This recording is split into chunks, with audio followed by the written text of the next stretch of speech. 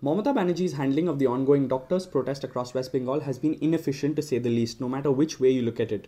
With less than 2 years to go before the assembly polls in 2021 and closely on the heels of BJP's massive gains in the Lok Sabha polls in Bengal, the Chief Minister's actions regarding the medical crisis since Monday have not only been self-defeating but a recipe for disaster as well.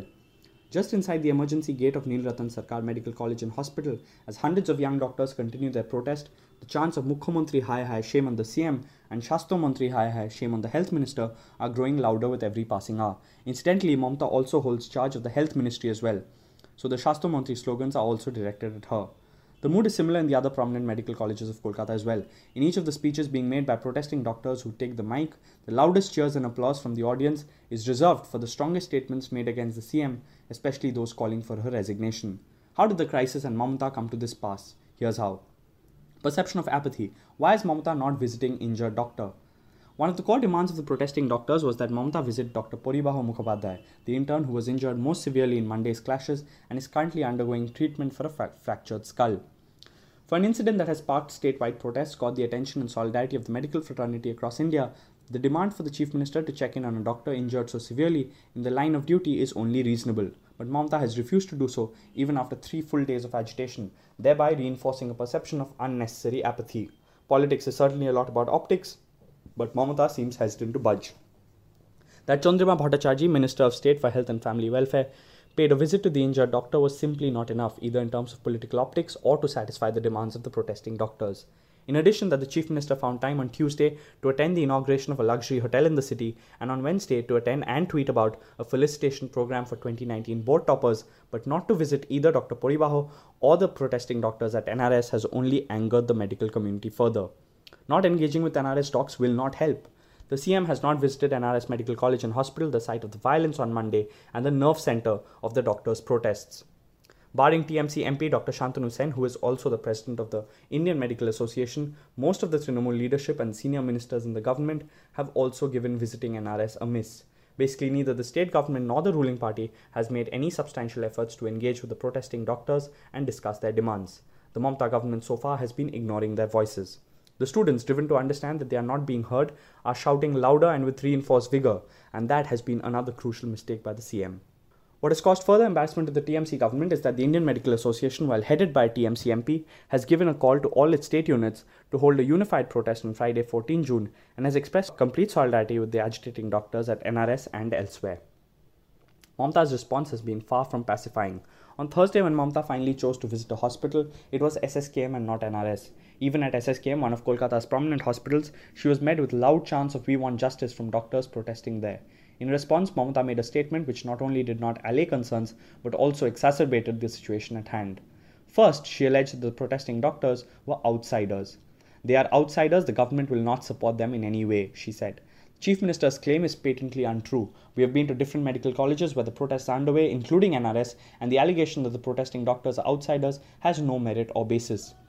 On Thursday afternoon, doctors studying and working in Kolkata's government medical colleges and hospitals were furious that the CM had chosen to question their roots.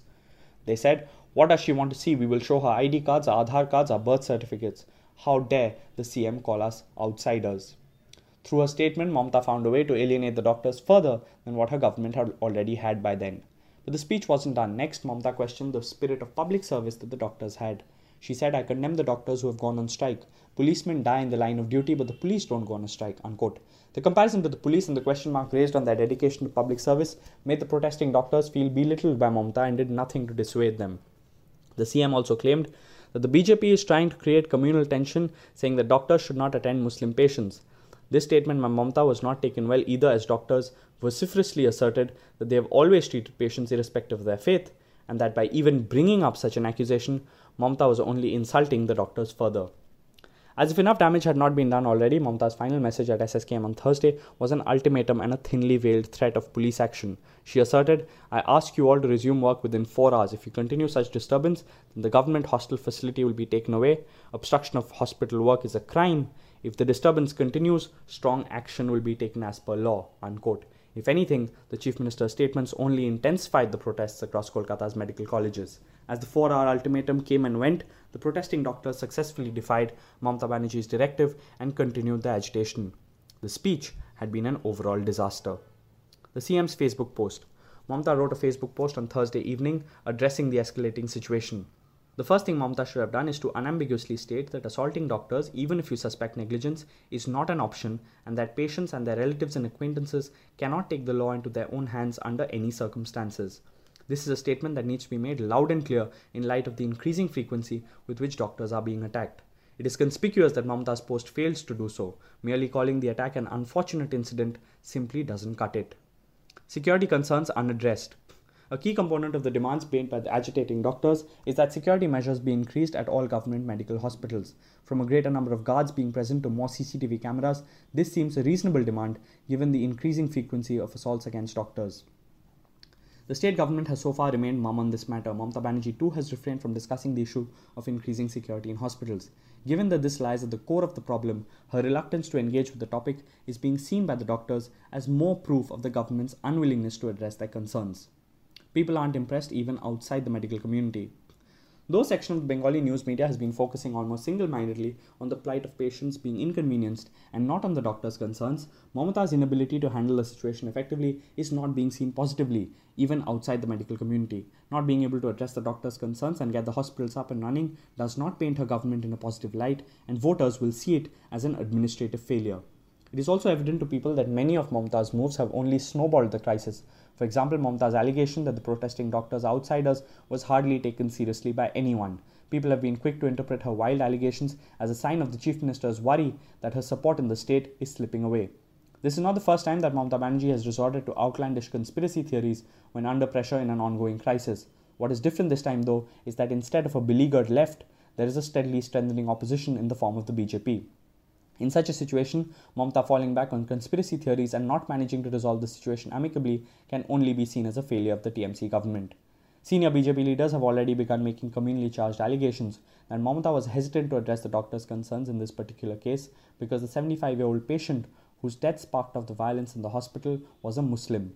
BJP leader Mukul Roy has alleged, people of a particular community carried the attack. They belong to Trinamool and the ruling party patronized the attackers, unquote. Therefore, by not engaging with the doctors at NRS and other hospitals and choosing to ignore most of their concerns, Mamata is only playing into the BJP's narrative and aiding her opposition. No matter which way you look at it, Mamata Banerjee has stumbled from one blunder to another on the doctors' crisis. What should have been managed with tact and deftness has become a progressively bigger problem, and Mamata should only blame herself for it.